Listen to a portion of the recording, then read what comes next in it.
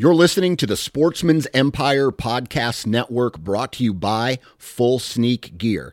Check out their entire lineup at fullsneakgear.com. Also be sure to check out our entire stable of podcasts at sportsmansempire.com.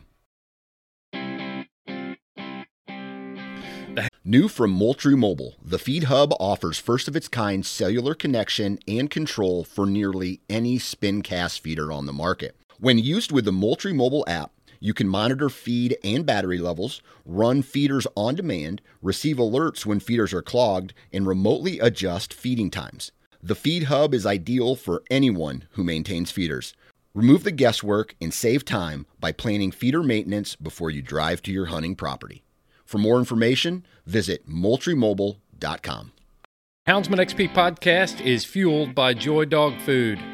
Joy Dog Food has a rich tradition of supporting the Houndsman of America. Founded in 1945, Joy is proud of its history and the relationship it has built with the American Houndsman. And in 76 years, there's never been a recall. Made with 100% American-made high-quality ingredients, Joy Dog Food has one of the highest calorie-dense formulas on the market. For 76 years, this made-in-America product has kept hunting dogs in the field day after day, season after season. And when we say made in America, Joy has a long track record of fighting for American freedoms by being on the front lines against the animal rights movement and their extremist tactics. Joy will fuel your hounds and fight for your freedoms. Fueled by Joy.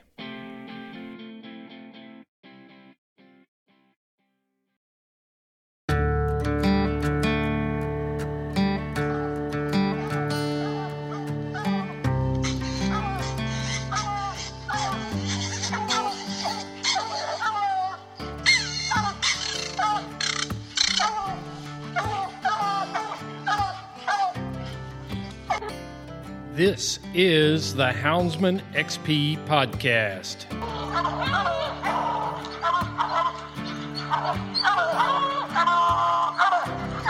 Good dog, get that bear.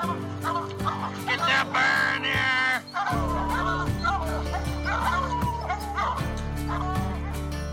The here. original podcast for the complete Houndsman.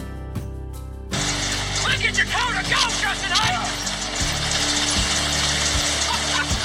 We're gonna get him. We're gonna get him. The podcast that represents our lifestyle of extreme performance. Get up there. Get him. Get him. Yeah, good boy. Good boy, Ranger. Uniting houndsmen across the globe, from east to west, north to south. You know, if you're going to catch a cat or a lion, you know, you have to have teamwork.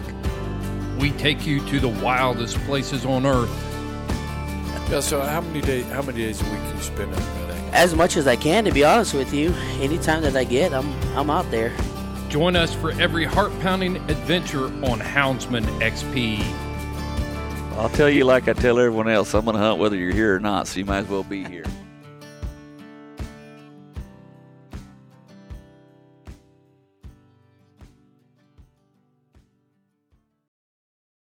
All right, we're in Walsenburg, Colorado. I'm honored to sit down with Dan Gates with Coloradans for Responsible Wildlife Management. And this is just going to be an update. You're going to hear a lot of these this year because we're not going to let this thing die. Colorado is the battleground state for houndsmen in 2024. In my mind, what's going to happen here in Colorado is going to set a precedence, and it's either going to show the anti-hunting community that they can move in and take advantage of houndsmen and manipulate regulations about predator management and all this other garbage. So that's why I'm calling it the battleground state for 2024. And I'm happy to be sitting down in person with Dan Gates. So welcome, Dan.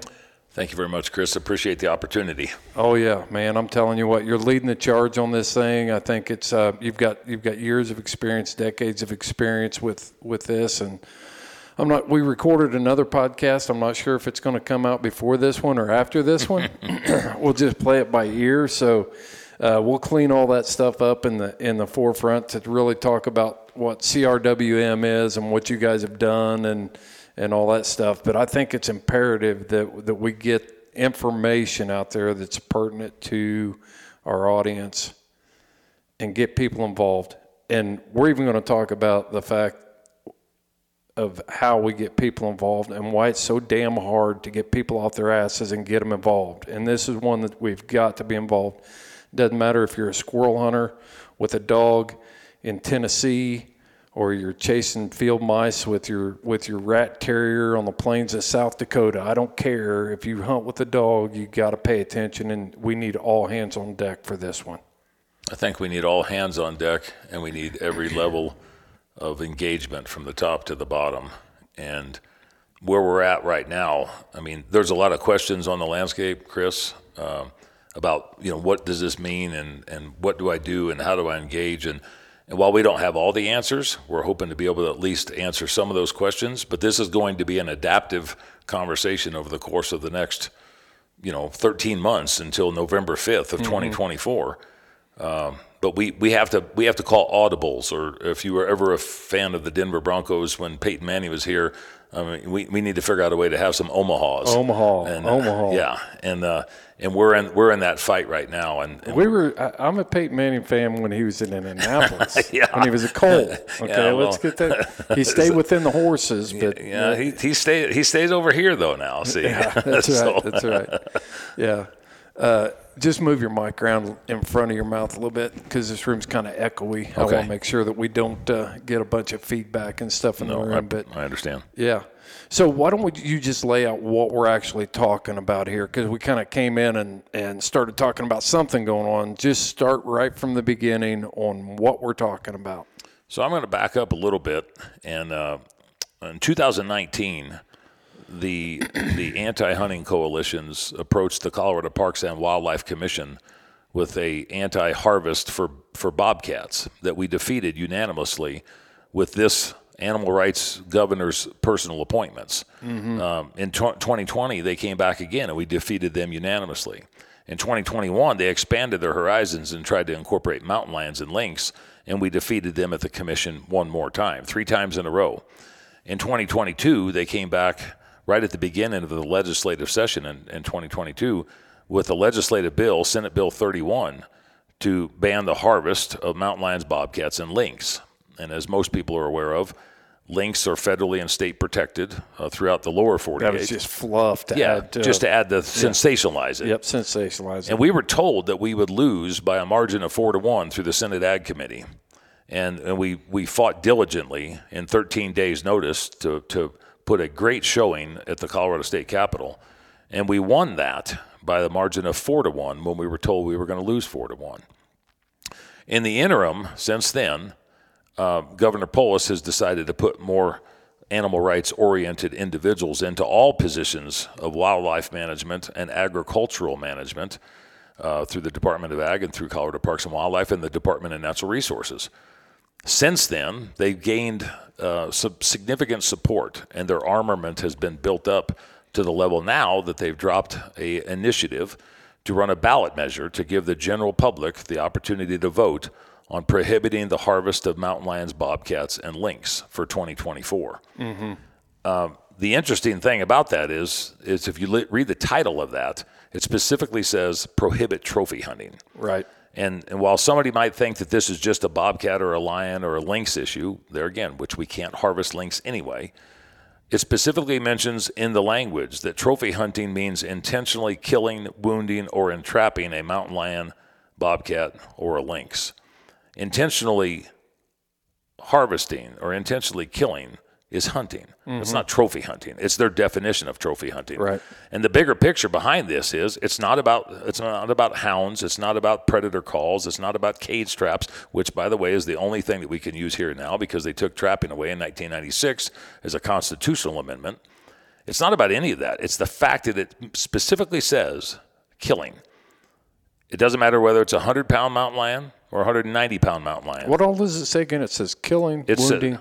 Killing, wounding, or entrapping a mountain lion, a bobcat, or a lynx. And so if you interpret that just for this specific argument, we don't have a definition in the state of Colorado, in the Colorado statutes, the regulatory issues, the Colorado Constitution, that defines trophy hunting.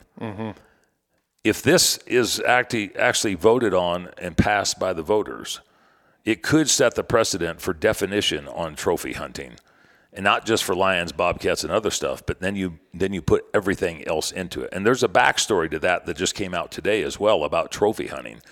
But people need to understand this is an all-out assault on every form that you could possibly get. It incorporates hounds.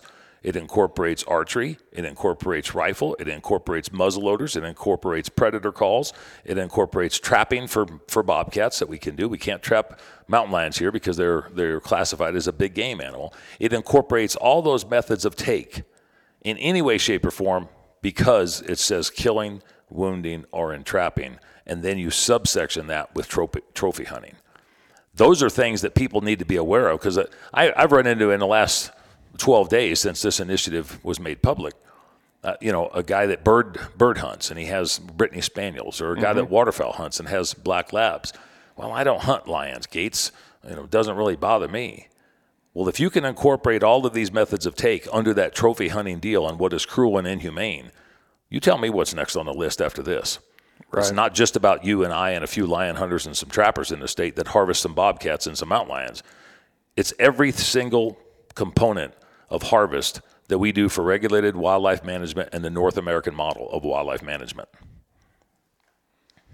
That's a scary thought to think that people would even be sitting back thinking whether or not, if you're a hunter, if you're an outdoorsman, even if you just enjoy looking at wildlife, I can kind of understand how people would not understand that. But being an elk hunter, you need to be involved. If you're a sheep hunter, you need to be involved. Doesn't matter. I mean, everything is on the table here. This is a gateway into complete infiltration and defining, taking the forms of ethical hunting that we've all enjoyed for years and putting a definition and calling it trophy hunting. If they can get there, we're screwed. Let me read you something that just came out today, 5 hours ago, by a gal by the name of Trish Zornio. And she put it in the Colorado Sun, and she's an editorial writer. Her headline today says, "What do mountain lions, bighorn sheep, and black bears all have in common?" They're being trophy hunted in Colorado on private ranches and lands for thousands of dollars. She's decided to bring black bears and bighorn sheep into the op-ed conversation, which doesn't have anything to do with the ballot initiative. Right. But if you don't think that it's connected, you're misguided. Read between the lines, because whatever the HSUS, Center for Biological Diversity, Wildlife Guardians, whatever whacked out group comes out, it's not what it appears to be on the surface. It never is. No. It's always just, death by 1,000 cuts. And I'll just say it, the reason that they're going after mountain lions and the form, especially the use of hounds here, is because they expect us to be unorganized. One of the things that's commonly said among wildlife professionals is the one group that, which one group you can count on not to show up? Sportsmen. Hunters. Yeah. Everybody else is going to show up. Yeah, and it's frustrating because what we do at the Coloradoans for Responsible Wildlife Management is try to collaborate and collectively organize our efforts on multiple levels. I'm speaking on behalf of the association right now, but I'm also the president for the Colorado Trappers and Predator Hunters Association. I run and operate a wildlife control business. Everything that has happened to me over the course of the last 30 years, legislatively and citizens petition-wise or ballot initiative-wise, has affected me and my livelihood to be able to turn around and operate, make a living, and help to manage wildlife under the North American model. The attacks and the assaults have affected me personally. Not everybody. I mean, maybe it's taken away that somebody didn't have the opportunity, but if they were never engaged in it, it didn't really take anything away from them because they never did it. I guess it would be like looking at an Amish guy that doesn't drive. If you take his license away, big deal. Right. He's not going to drive. Well, if somebody doesn't elk hunt, no big deal if they take elk hunting away. If somebody doesn't lion hunt, no big deal if they take lion hunting away. The component of this, and if I can read what they've actually put into writing for this. Yep, go ahead. And the people need to understand, because this would be the actual legislation that would be put in after the people of Colorado voted for it if they're so inclined. But it specifically says the voters of Colorado find and declare that any trophy hunting of mountain lions, bobcats, or lynx is inhumane, serves no socially acceptable or ecologically beneficial purpose, and fails to further public safety. Trophy hunting is practiced primarily for the display of an animal's head, fur, or other body parts, rather than for utilization of the meat. Moreover, it is almost always conducted by unsporting means, including but not limited to using packs of dogs with electronic devices to pursue and entrap affected animals in places from which they cannot escape in order to achieve the kill. Therefore, it is appropriate and necessary to ban trophy hunting of mountain lions, bobcats, and lynx in Colorado. That's the Section 1 that they will put into the Colorado revised statutes, and they will add that to 33-4-101.4 into the Colorado Parks and Wildlife regulations if they pass that. Then it goes into the entire definitions of the entire initiative.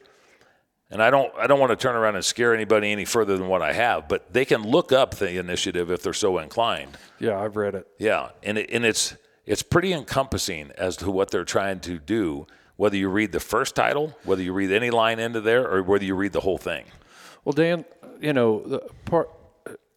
what are we going to do here? Because at what point do you look at the language in that and start picking it apart and read the part about it serves no social?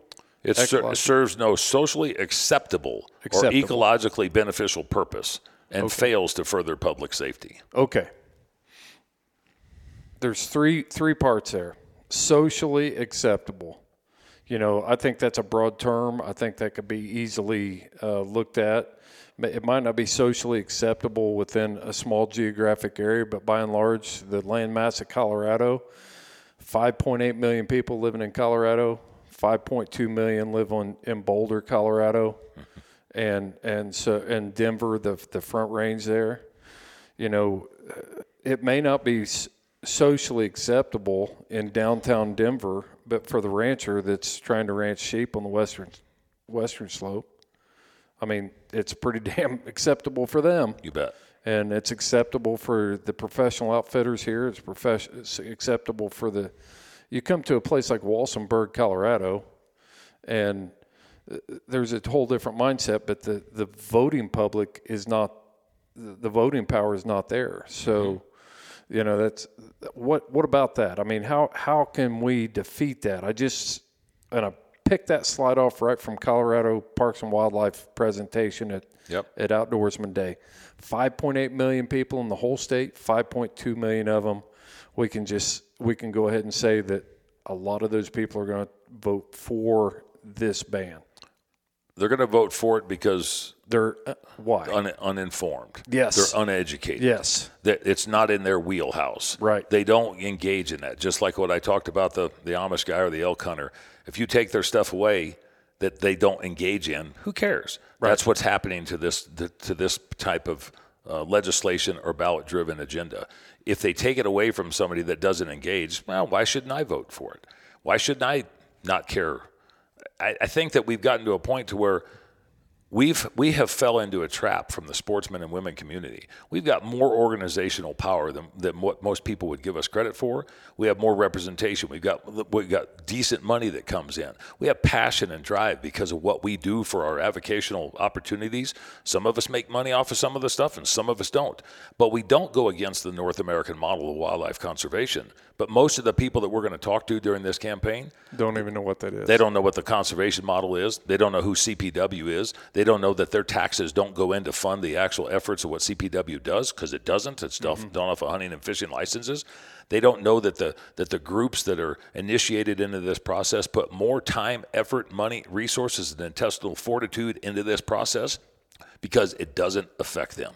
Have you got the model handy? I don't have it handy. The North American model. I want to read through just the tenets of the model so that we understand exactly what we're talking about. Because let's not be throwing darts at the public in Denver that doesn't know, because we've talked about this before. The hunting public doesn't know. They can't talk intelligently about it. And I think it's important that we lay that information out here right now so that everybody understands. If you're a lion hunter and a houndsman in the state of Colorado and you're at Thanksgiving in a few weeks and your aunt from Denver asks why you should be able to hunt mountain lions, you need to be able to quote her the North American model. You need to have your crap together and be prepared with a narrative, which is what we've talked about 1,050 times on this podcast. It's all about the narrative. It's about being able to explain who we are and what we do and what values we add. So let's run through that model real quick. So the North American model is a set of core principles. It's 7 tenets that actually establish how wildlife has been managed and guided over the course of the last 125 plus years. The first tenet of the model is wildlife as a public resource. Mm-hmm. It's a trust. It's a public trust resource.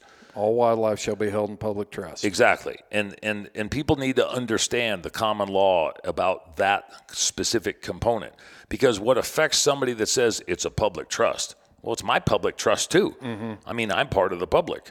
And the management objectives that have been instilled over the last 125 years fall under that public trust. Right. Another one is the elimination of markets for game.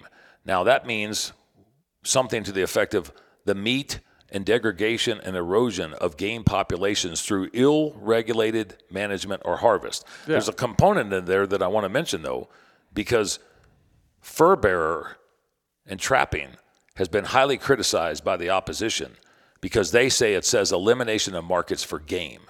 There's a complete exception and exemption that has been explained by Valerius Geist and Shane Mahoney and all the other peer-reviewed individuals about the classification of fur-bearing species and where they come from, how they're managed, and the resource that can be utilized. There's an exception in the model about fur-bearing species that are highly regulated and highly abundant. We're talking about gator poaching. We're talking about the buffalo trade. We're talking about sale of meat. The market hunting that took place on the Chesapeake Bay with punt guns. Yep. I mean, that's what this is talking about. The Lacey Act of 1900 effectively made market hunting illegal in the United States, and the Migratory Bird Treaty Act of 1918 provided international protections from the market. That's specifically segmented into geographical classifications and species classifications. Yep. One of the other tenets, the third one, is allocation of wildlife by law. Wildlife is allocated to the public by law as opposed to market principles, land ownership, or other status. We're not like Britain. We're not like Germany. We have this component where wildlife is managed by law that other places don't have. Yeah. Yeah, and the law, the old system of wildlife management, all wildlife belonged to the king. Exactly. And in the United States, this North American model would say it belongs to the people. It doesn't belong to the king. Yep. And what falls under that law is Bald and Golden Eagle Protection Act, the Endangered Species Preservation Act, the Fur Seal Act of 1966, the Marine Mammal Protection Act of 1972, the Endangered Species Act of 1973. All of those things fall under that law. But if you really look at it, it also goes under the market side of it, right, of what was available and what was usable and utilized. And that's how those tenets were originally established. Number 4, wildlife should be only killed for a legitimate purpose. That's where the fur bearer side of it comes in, because the utilization of fur, especially for indigenous cultures and people, is actually utilization for a legitimate purpose. Mm-hmm. Under the North American model, the killing of game must be done only for food, fur, self-defense, and the protection of property, including livestock. That's what it should hold to. Yep. Our opposition is trying to degrade, erode, and bastardize every single level of the North American model. And so when you're talking about bobcat and mountain lions, I'm telling you, if you're listening to this podcast, lion hunters and bobcat hunters eat that meat. I've had bobcat fajitas. Yeah. I've had mountain lion stew. I've had mountain lion that we've ground up into sausage and made sausage out of it. It's delicious. It's wonderful. So that's a complete lie and a debunking of the article that you read a few minutes ago where we did not use anything You bet. for food. Yep. That's ridiculous. And, we do. And part of the component here in Colorado and most of the western United States is mountain lions, for instance, are classified as big game animals. And big game animals have to be harvested, and the food has to be prepared for human consumption. Right.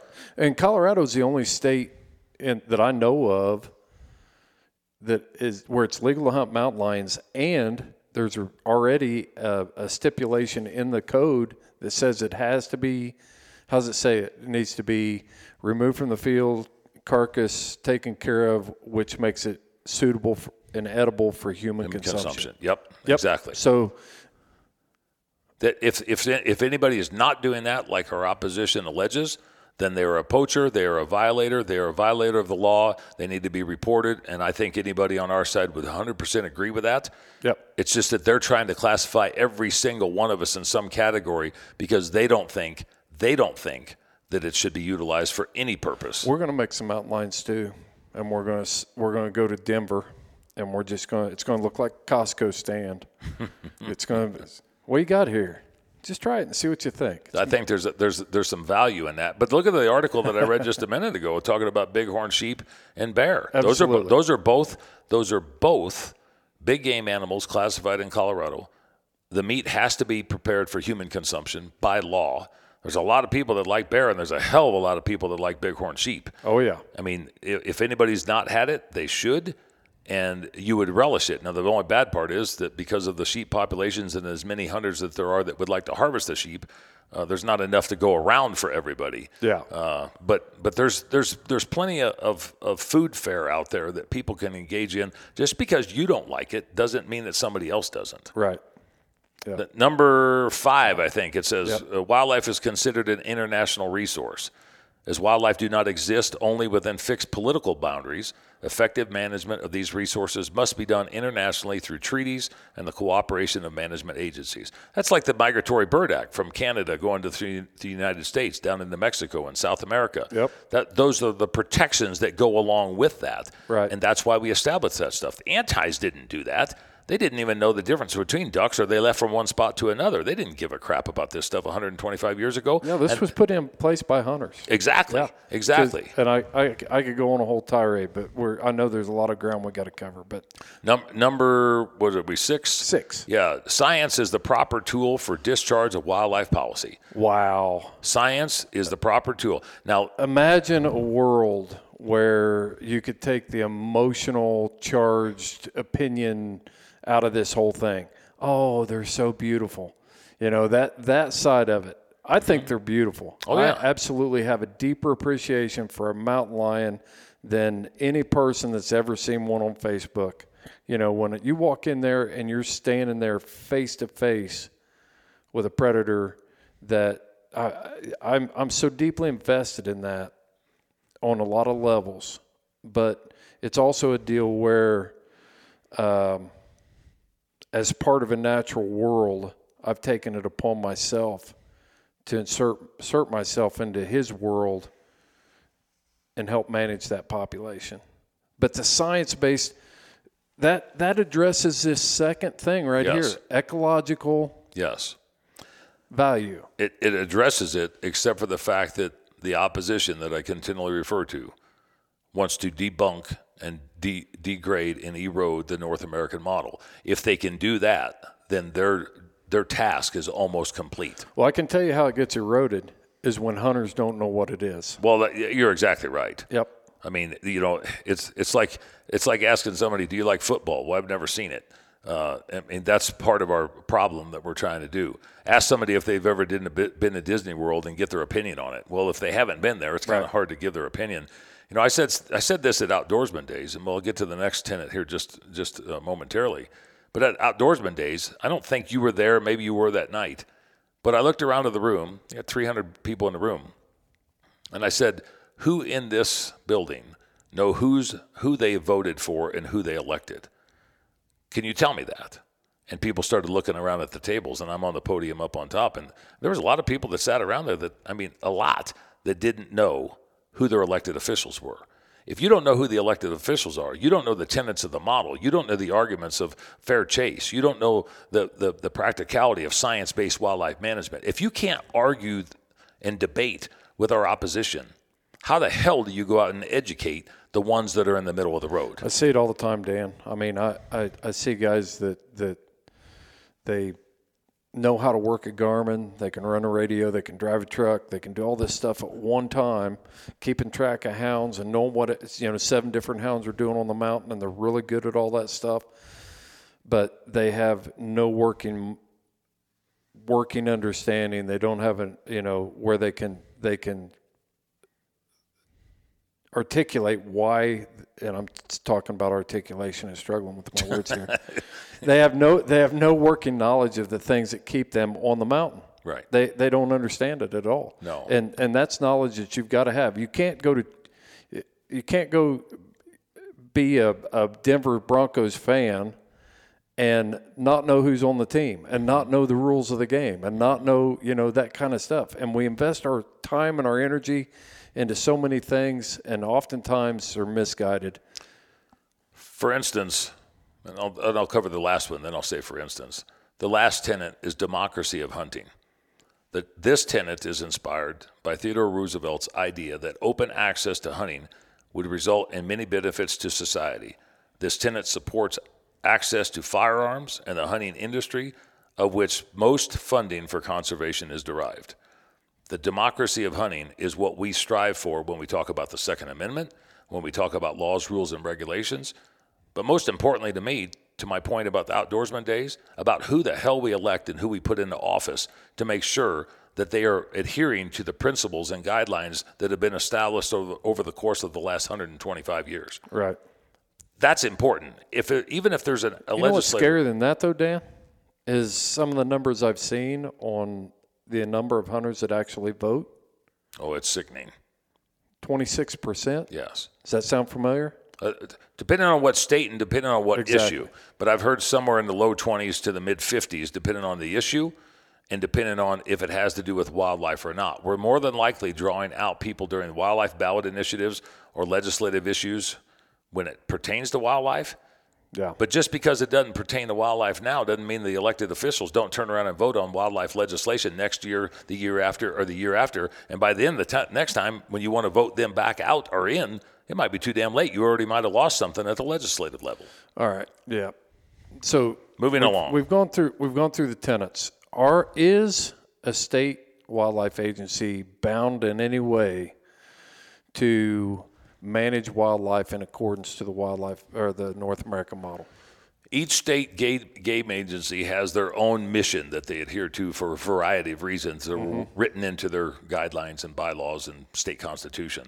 Colorado doesn't specifically say that they adhere to the North American model, but all of the tenets that apply to the management of wildlife or the mission of Colorado Parks and Wildlife are pretty much set in stone. And it's a good reference because they say that we do this, say the democracy of hunting, or that we eliminate game markets. Those are components that fall under the model, but I don't know of anybody specifically that calls out the model as a governing factor or the Bible of what their management objectives are, because they've got their own mission.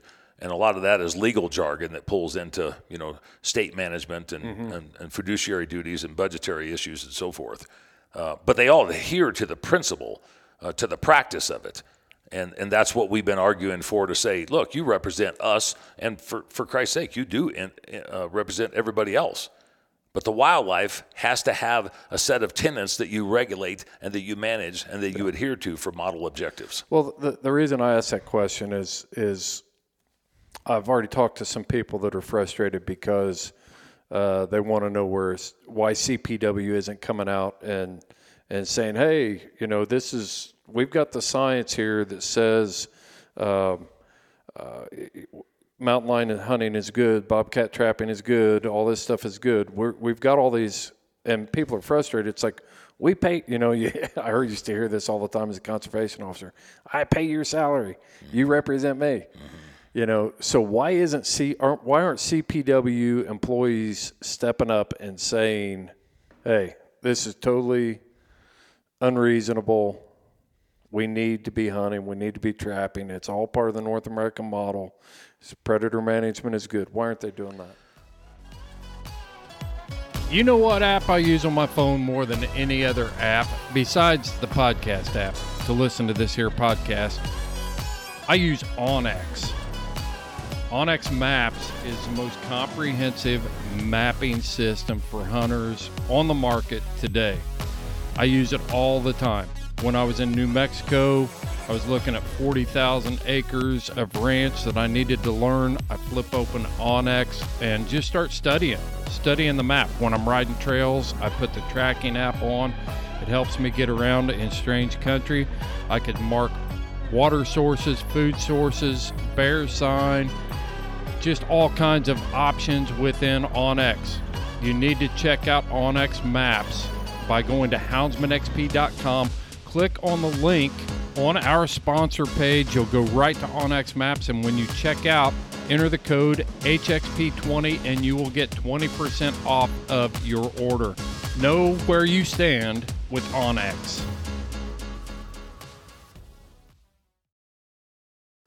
We had a meeting with the Department of Natural Resources and Colorado Parks and Wildlife and representatives of the governor's office on Wednesday, and that question was pretty much brought up to the director. And I don't want to throw the director out with the bathwater, because I think Jeff Davis is doing the yeoman's work of trying to navigate and thread that needle appropriately for multiple sides of the equation. Mm-hmm. He was hired. He's only been there for 4 months, and he jumped into a basket of crap. But he works at the pleasure of the governor, mm-hmm. as do all the other employees, because they are state employees under the governor's watch and purview. The reason that they don't is because the governor will tell them not to. And they to follow practice and protocol and procedure and authoritative display of action, I guess, they will do what the governor says. If the governor says you can speak, they will speak. If the governor says you won't, you won't.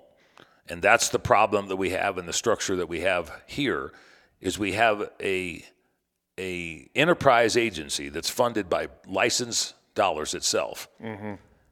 Some of that is allocated through the Colorado State Legislature, because they're not just going to give a state agency free run to do willy-nilly, no matter how much money you raise. Right. I sit on the Wildlife Council, the messaging component of CPW and sportsman dollars, and we have to turn around and go to the General Assembly on money that we've been allocated for to make sure that we can spend it. Yeah. And that's government practice. We as a private council can speak to some degree outside of the purview of what CPW might have, but we still have statutory requirements and restrictions that we have to adhere to, because that's the way the original legislation was written up. We can say and talk about the benefits of hunting and fishing. CPW can be benign and talk 30,000 foot level about the benefits of hunting and fishing.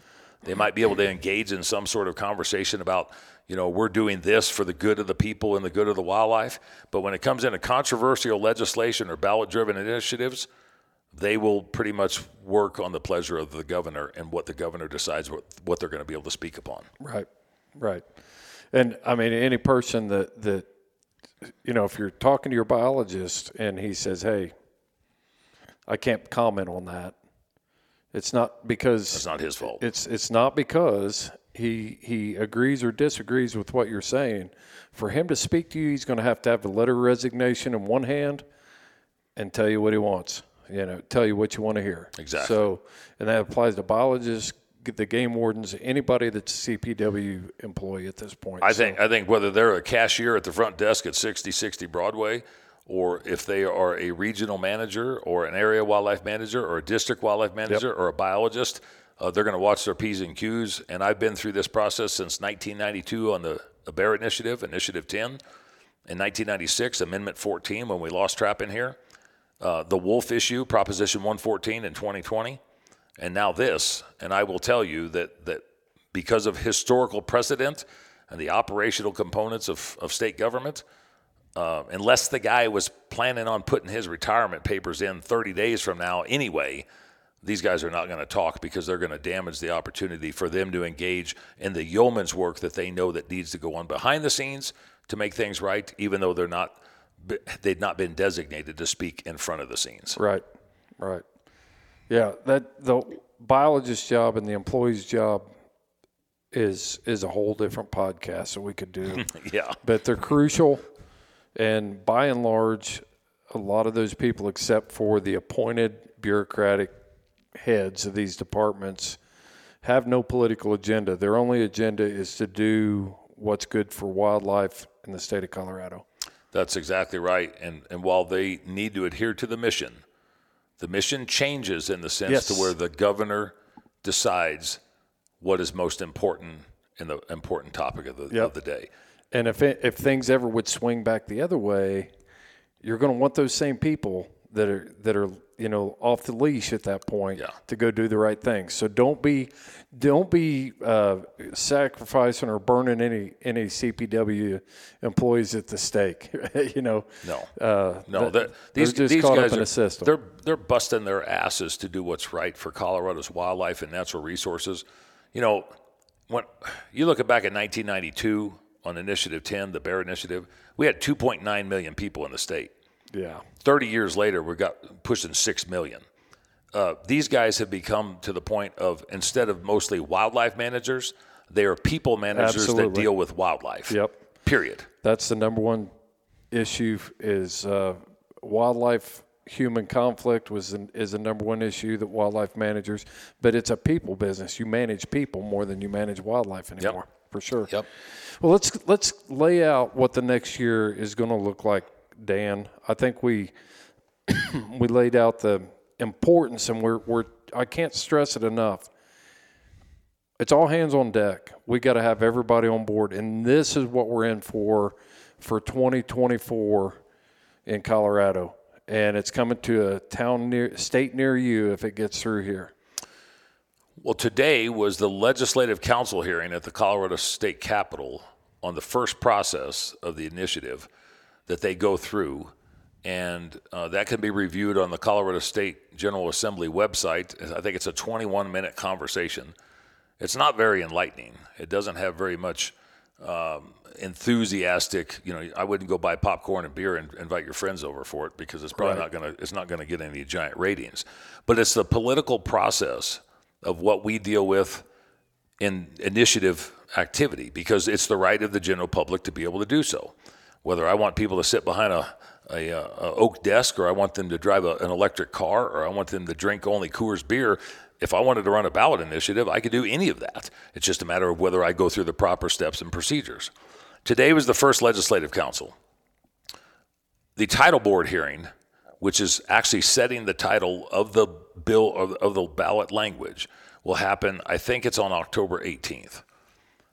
We go through that process, and we have the opportunity to interject through legal counsel, not through public comment. Let me stop it. I want to make sure I understand. Yes, sir. What was today? Today was setting the language? No, today was actually reviewing the initiative that was originally distributed, and the Legislative Council has an opportunity to hear sides from the legislative argument or curiosity or questions, and then the proponents, the actual initiators of the initiative, to give their side of the story, to lay something out as to the groundwork of why they came up with the document and why they want to take it to the people to vote. Okay. The second component is, and this is where we get into the next part of our equation, is the title board involvement. And that's where the title board itself would set a title, which it's complicated because to set the title, it has to be under a single subject rule. There can only be one subject within the title that the voters of Colorado would then in turn vote on in 2024. That way they don't confuse anything. Mm-hmm. In addition to that, they're trying to make sure that there's legal language and that the question of the title itself would appropriately ask the general public as to what they would favor. Shall this happen or will that happen in case that happens? It's the legal jargon that you've seen on all ballot initiatives, and if you haven't voted, you need to register to make sure that you get the hell out there to understand what we're talking about. But the blue book that will be done, that is done before next year's election, that people will get and they review. This is all the stuff on the ballot. This is how title is set on those individual ballot initiatives. I don't care whether it's a tax initiative or an abortion initiative or roads and bridges or schools. It goes through the same process. Every initiative goes through title board. At the first title board meeting, we will get a chance to listen to see what the the recommendations are for the title of the language that will actually go before the voters. Then we get a chance to appeal if we don't like it.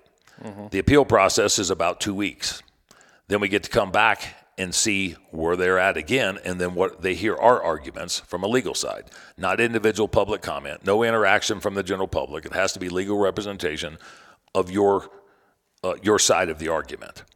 We go through that appeal process, which then could be kicked down the road to another title board hearing, which would then be listening to other initiatives that have been introduced since this process has been going on, and then they would be addressing these title board questions or appeals. Mm-hmm.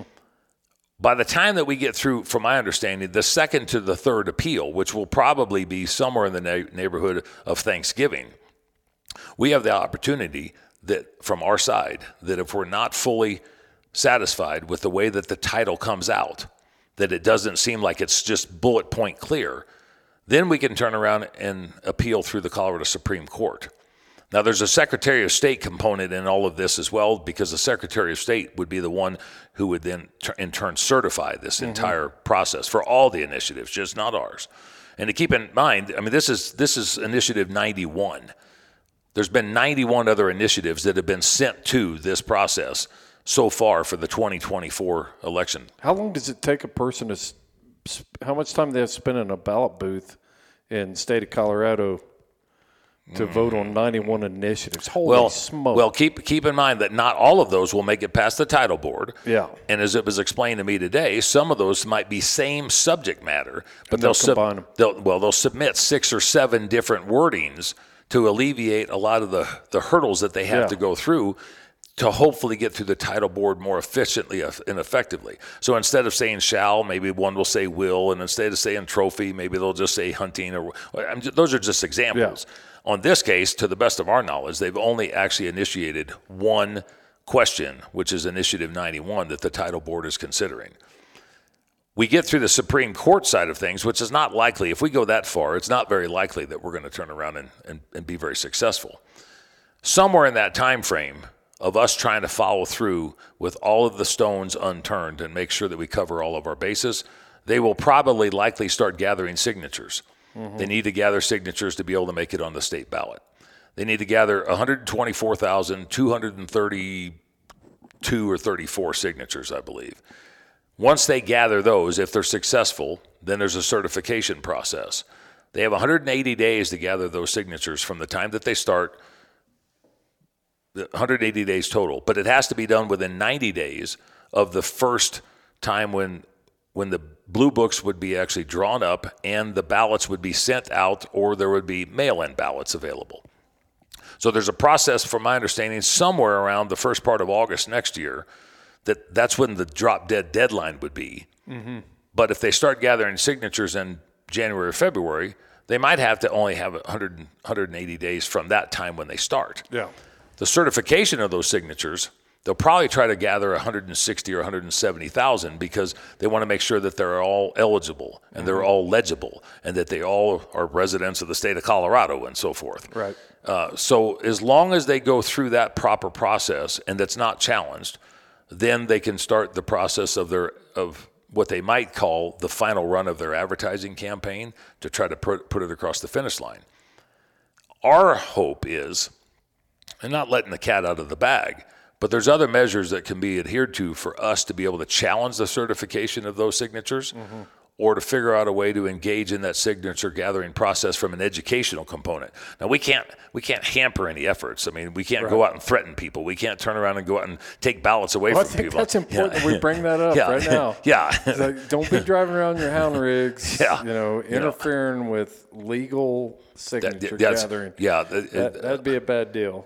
Election and signature tampering is something that we don't need on our side as an argument of what we're trying to do. I know how houndsmen think, man. Oh, yeah. I've seen them shut down state capitals before with hound rigs. So. Yeah. So we need to think about this very professionally with a level of civility and decorum. We need to make sure that we are doing things in accordance with state law, because I will tell you the thing that concerns me the most, this specific issue is probably what most would consider to be Armageddon in the state of Colorado. and how it could trickle down to other states. But we still have a legislative process and a Colorado Parks and Wildlife Commission process that we have to deal with at the same time. Mm-hmm. This ballot deal is going to cost a lot of money. It's going to cost a lot of brain power and a lot of bandwidth and a lot of effort and intestinal fortitude, strategy, calculation, smarts.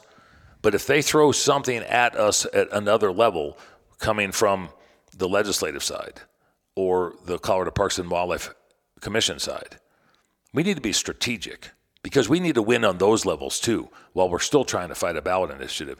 And what we don't need is some guy out there harassing signature gatherers or turn around and doing something nefarious on YouTube or Facebook or Instagram or some other social media deal and showing their ass in an illegal, unethical, cruel, inhumane deal to give these sons of bitches arguments and ammunition to our efforts of what we're still turning around and fighting on the front side. Don't be shooting holes in the boat. No. My whole recommendation, there's a lot of stuff that you can take pictures of. There's a lot of stuff you can take video of while you're hunting. And the last part of that, everybody wants to they'll skip all the other valuable components of hunting to capture, 5 seconds of a lion coming out of a tree or a bear coming out of a tree. Keep your phone in your pocket. We all know what happens. We don't care. It's not important. That is the least important part of a hunt. There's years, decades of preparation leading up to that point. That's the least important part. But yet, we've got way too many people that want to capture that moment. Not only do they want to capture it, Chris, before they get back to the truck, they want the world to know about it. Oh, yeah. And there's already a video floating around out there from a Colorado that's already been publicized. I got a copy of it the other day, Colorado Houndsman, and it's a compilation of all his kill shots that he's put on social media. Mm-hmm. It's like, stop, you're killing us. Go join. If you're such a tough guy, go join UFC. Start training for UFC. Yeah, that's the frustrating thing. Join the Marine Corps. I've had to fight this level pretty significantly, and I've been the tip of the spear on multiple levels, and I won't get into the details of what we've had to do personally and professionally. But nothing is more troublesome and frustrating and actually offensive than to find out that the people that you're trying to do all of the work for, that you're spending the time and effort and generating money and doing the testimonies and doing the backdoor scheduling of meetings and busting your ass and sacrificing your life. And when you don't even engage in that specific activity and you find that some guy is unintentionally sabotaging you because he wants to be the guy on YouTube. Yep. I don't have patience for it. And it's not a threat and it's not an ultimatum. But I will tell you, at the age that I'm at and what I'm doing for a living and what I'm trying to do on behalf of everybody else, I hope that I don't run across guys during this campaign that do that similar thing because it won't be a friendly outcome. Yeah. They won't be my friends at the start and they won't be my friends at the end because they're doing it to every single one of us, and they're not doing it to houndsmen. They're not doing it to bobcat trappers. They're doing it to sportsmen. Yep. Agreed. So after we've got through the title board stuff. What's the next step? What's that next interim period? You said something about 180 days of signature gathering. That's going to be a media blitz. That's going to be a media blitz, and it's going to be a he said, she said, finger pointing, woulda, shoulda, coulda, back and forth. If you read anything in Colorado or on social media, you can see the things that have come out in the last 48 hours from the op-eds that have been done in the Denver Post or the stories that have been done in the Grand Junction Sentinel or the Colorado Sun, or the Pueblo Chieftain. If you just look at what they're actually doing and what they're putting together, Carol Baskins, now the gal that took down Tiger King or something, she's on board, and she turned around and put an op-ed in the Denver Post Wednesday, I guess, that was completely false, talking about mountain lions and bobcat meat and USDA approval, and there's no lion and bobcat on any restaurant plates, and the pathogens and the viruses that meat carries. And I mean, it's. What do you mean there's none on restaurant plates? There aren't any wild mule deer on plates either. That's the problem. She doesn't even understand the tenets of that's the market part. That's why it's in there. That's why we adhere to it. But she's catering to that voter public that is ignorant, and that 80% that doesn't understand the process and procedures of regulated harvest and wildlife management. Well, the goose tartare that she's eating at her highfalutin parties didn't come from Canada geese or snow geese flying south from Canada. No. It came from farm-raised geese. Yep. Yep. Same way with fish and salmon and buffalo and deer and all this other stuff that you could find on a menu. It's farm-raised, people. It's farm-raised. Well, and the point that the ignorant public, and I say ignorant in a nice way. Ignorant just means uneducated. It means uneducated. Stupid is when you refuse to educate yourself. Yes. Now, I would say that Carol Baskins falls into the second category, and I would think that some of her counterparts probably fall into the first category. Right. And so ignorant and being educated after you find out that you didn't know the truth is the best way that people can turn around and address their ignorance on the landscape. I didn't know that. Well, then I found out about it. Right. I'm not sure. Then I found out about it. But when you were told, you were shown, you were seen, you ate it, you tasted it, you breathed it, you crapped it, and then you still did something nefarious about it, then you're stupid. Yeah. And I'm finding that more and more of our counterparts on both sides of the aisle are sometimes stupid because they don't think about their actions and they don't find out the truths about the facts. Yeah. So let's talk about what Houndsman can be doing right now. What do we, hunters in general, I'm not even going to say Houndsman. This is a Houndsman XP podcast. I talk to you guys all the time. But I'm hoping that, Joe bow hunter that has no desire to ever go out and mountain lion hunt is listen to this podcast because this involves you. So what can we as a hunting public do right now? What can we get started on? Because we're already behind the 8 ball. We're already behind the 8 ball. And what I will say is, what they did in Maine to stop the bear hunting initiative, what they did in Arizona to stop the houndsmen from being able to harvest mountain lions, and what they're trying to do in New Mexico, those are efforts that everybody can learn off of. But they have to educate themselves. They have to figure out where they want to send the money. There's 1,000 different organizations out there that do a lot of the yeoman's work on the landscape for habitat and conservation. Not every one of them fight. Right. We might think that we pay our $25 or $50 and get a free knife and a magazine subscription, that's doing what's necessary. It has to be more than that. And I'll tell you, the coalition that I'm part of, which is the Colorado Wildlife Conservation Project. We just had a meeting this morning, 30 different individuals from major organizations on that. They are 501c3s. We are a 501c4. To the average person, that doesn't make a rat's ass bit of difference. The C4 allows us to educate, inform, and engage in political decision-making processes that pertain to our specific mission of the organization. A C3 cannot do that. A C3 is limited to maybe 10%. Right. And if they're spending millions or tens of thousands of dollars on the habitat side of things, they don't have the money to turn around and kick in because then it takes away from their other operational segments of the structure of their organization. What people can do is start rat-holing some money and putting it where it needs to go. And it needs to go right now to a cause that we started on the process. And I'm not saying, it's hard for me to ask for money, but it's really hard for me not to ask for money. It's time. And so we bellied up the first $150,000 on Tuesday to start the engagement at the state level through this ballot title board process. Mm-hmm. It takes much smarter people than I and you.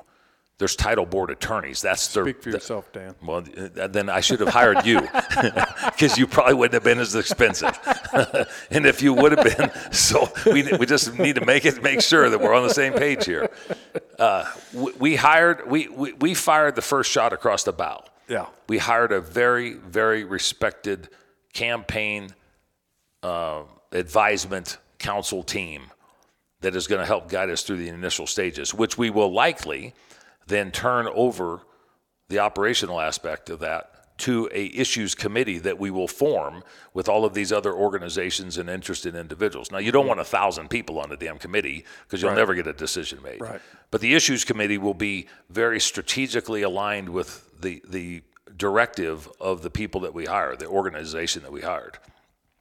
We will have a campaign structure, a campaign plan. We will also have a defense and an operational plan, because the thing that we have to consider, in my mind, is What do you have? If you're going all out on one direction to turn around and figure out your messaging, your target audience, the message that you have to have based upon the question that the title board came up with, and all of a sudden, I'm just throwing something out hypothetically, that your opposition pulls an audible and they do a different thing.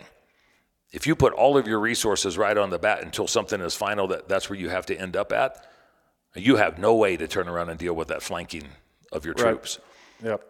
If something happened on our side, and I'm just thinking outside the box, some idiot guy on our side turns around and makes news that is not positive for us, or one or two mountain lions turn around and attack a skier or some kid jogging on a trail, we have to figure out how to capitalize on those.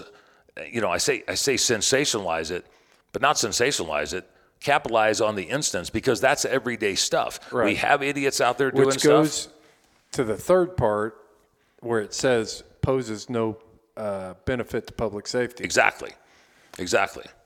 Mountain lions are chewing on people all the time in California. Mm-hmm.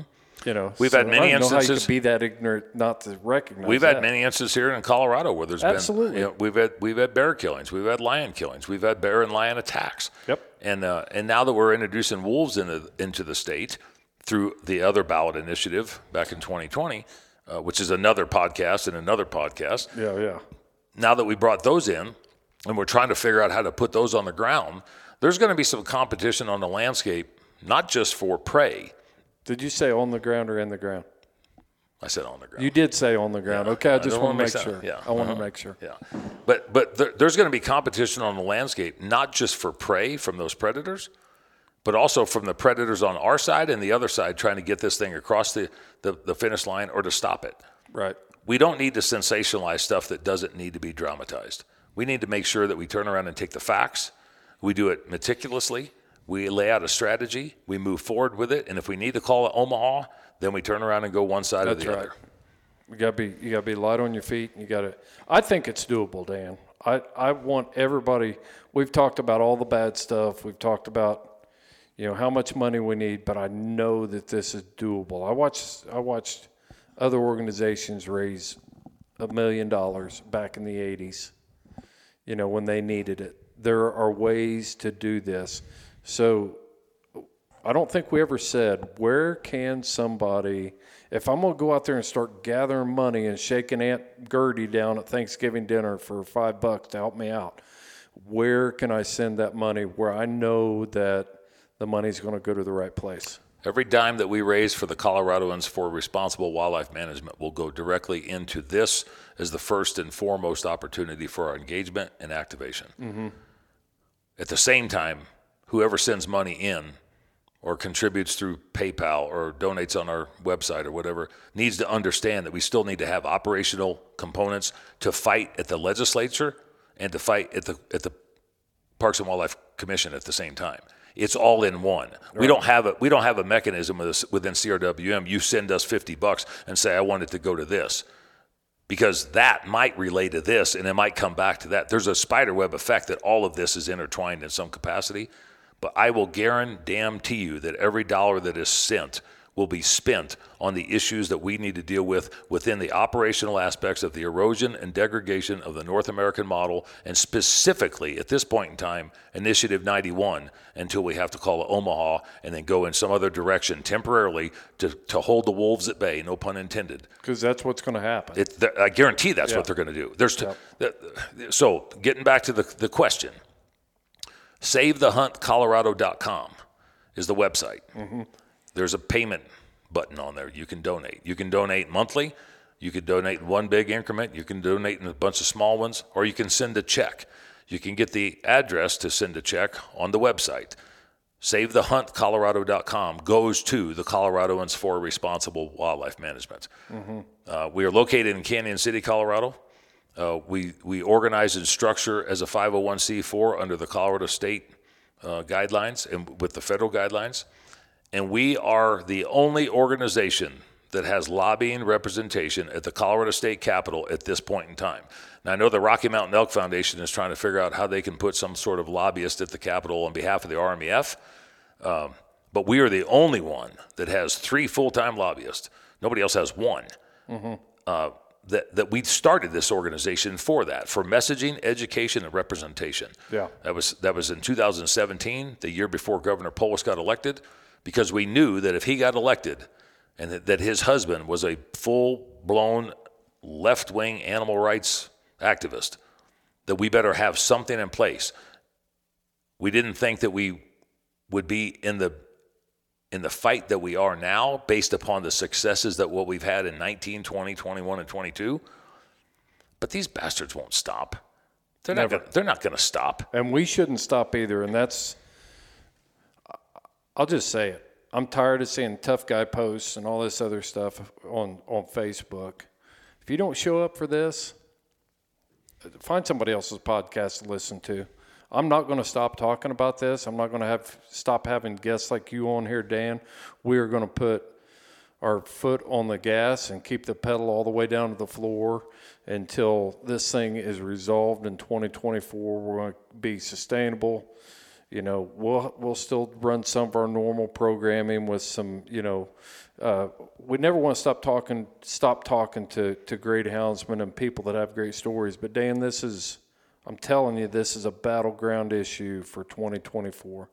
If there's a victory here, the next victory is going to be easier. Every time we let them win, it becomes easier for them to win because they start tweaking and road mapping, and we got to fight. We got to fight, and we got to fight. People need to dig deep down inside. You're coming up on the hunting and trapping seasons. You're coming up on the holiday seasons when we get together with our friends and relatives and nobody's supposed to discuss politics.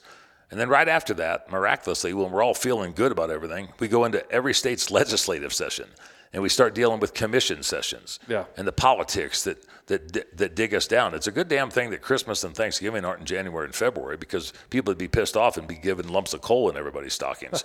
I mean, we're at a point that people have to dig deep down inside to figure out why do they do what they do? How do they want to continue to support it? Do they want to fight for it? Do they want somebody else to fight on their behalf? Or do they want to stand by? That's the thing, man. I know thousands of houndsmen that would never think about taking charity or, you know, we're resourceful. We take care of ourselves. We do all this stuff. But when you're not showing up for these meetings, I know, Dan, you're not a houndsman. Nope. But you're in the middle of this fight, and you're putting your energy out there for somebody else. So if you're a houndsman and you're sitting back thinking, well, I'll just let Dan Gates take care of it, you're a damn freeloader. I'll just call it like it is. You're a freeloader, and we've got to get people in this fight. I'm a sportsman first. I'm a conservationist. I'm a trapper. I'm an elk hunter. I own a bow, but I wouldn't class myself as an archery hunter. I won a bow at Outdoorsman Days from John Vernetti. Did you? And now I guess I'm an archer. Yeah. I've traveled around the world and been fortunate enough to do so in my life. I've traveled around the North American continent. I've hunted in about 9 different states. I don't have a lot of money. I just saved up for different stuff. I started this fight in 2007 because I saw people that were trying to do things, and I thought that they were doing it incorrectly. I thought that they lost things that they shouldn't have lost because they didn't reach out. They didn't broaden the net. They didn't expand their horizons. They didn't turn around and try to make a bigger footprint on the landscape. And I thought that we could. When I became president of the Colorado Trappers and Predator Hunters Association, I'd sat on the board and then was vice president. And then lo and behold, I was president because, I don't know, low-hanging fruit or hangman's noose or whatever. But I started to engage from the trapper side. But I immediately changed with our board and our members the name from the Colorado Trappers to the Colorado Trappers and Predator Hunters because there was more predator hunters out there than trappers. In conjunction with that, I started trying to build an outside coalition. And there again, a lot of organizations want to fight for posterity on the landscape, or position themselves. They're talking about membership, and they're talking about, you know, fundraisers, and they're talking about things that don't pertain to all the other organizations. They pertain to their wheelhouse. They stay within their blinders. The first time that we actually fought in 2009, as my representation of the trappers at the time, first thing I did, I called all my buddies that were members of all of these other organizations. They weren't part of our organization. I said, I need you to turn around and belly up to the bar and show up to this commission meeting. They did.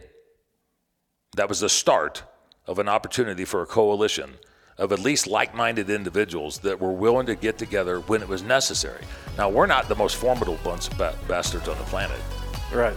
But we are in a position to set the tone and the narrative and create a model that if everybody else would separate their differences and set aside, the insecurities that they've got, they can come together. We can be the most formidable, action-oriented group in the country. 13 million guys and women that are out there turning around and trying to pursue our avocations. If only half of us stood up about hunting and fishing, and we had the NRA and the rifle guys and the target shooter guys, if only half of us stood up, you know how much the legislature would care about our voice? Exactly. You know why? Because it doesn't just benefit us. It benefits the public trust doctrine that everybody benefits off of. Every single citizen of the United States benefits off of what hunters and anglers and conservationists bring to the table. We don't do a very good job of telling our story, but I've been trying to tell it here in a state where we've already lost a bunch of crap over the last 30 years.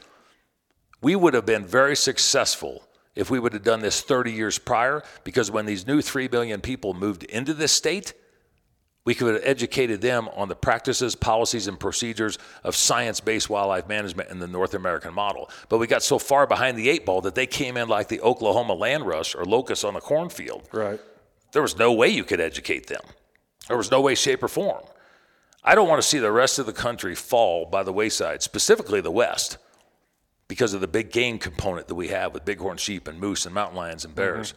I don't want to see the rest of the country fall by the wayside. So if we're the epicenter, hey, bring it on. But if we don't get the support from the rest of the country, it's coming to your door next, and I won't be around long enough to turn around and fight it because I'm on the latter part of my stages. We need to figure out people to get involved that care monetarily, intestinally, socially, economically, and structurally are in their own head, and not always say, I don't have the time. Everybody's got 24 hours in the day, Chris. They can figure out when the hell they're going to do it and how they're going to do it. And I'm trying to do a motivational speech at this point in time. But when you look in the mirror, what do you see? I see the enemy, because I want to beat their ass and I want to shove them down.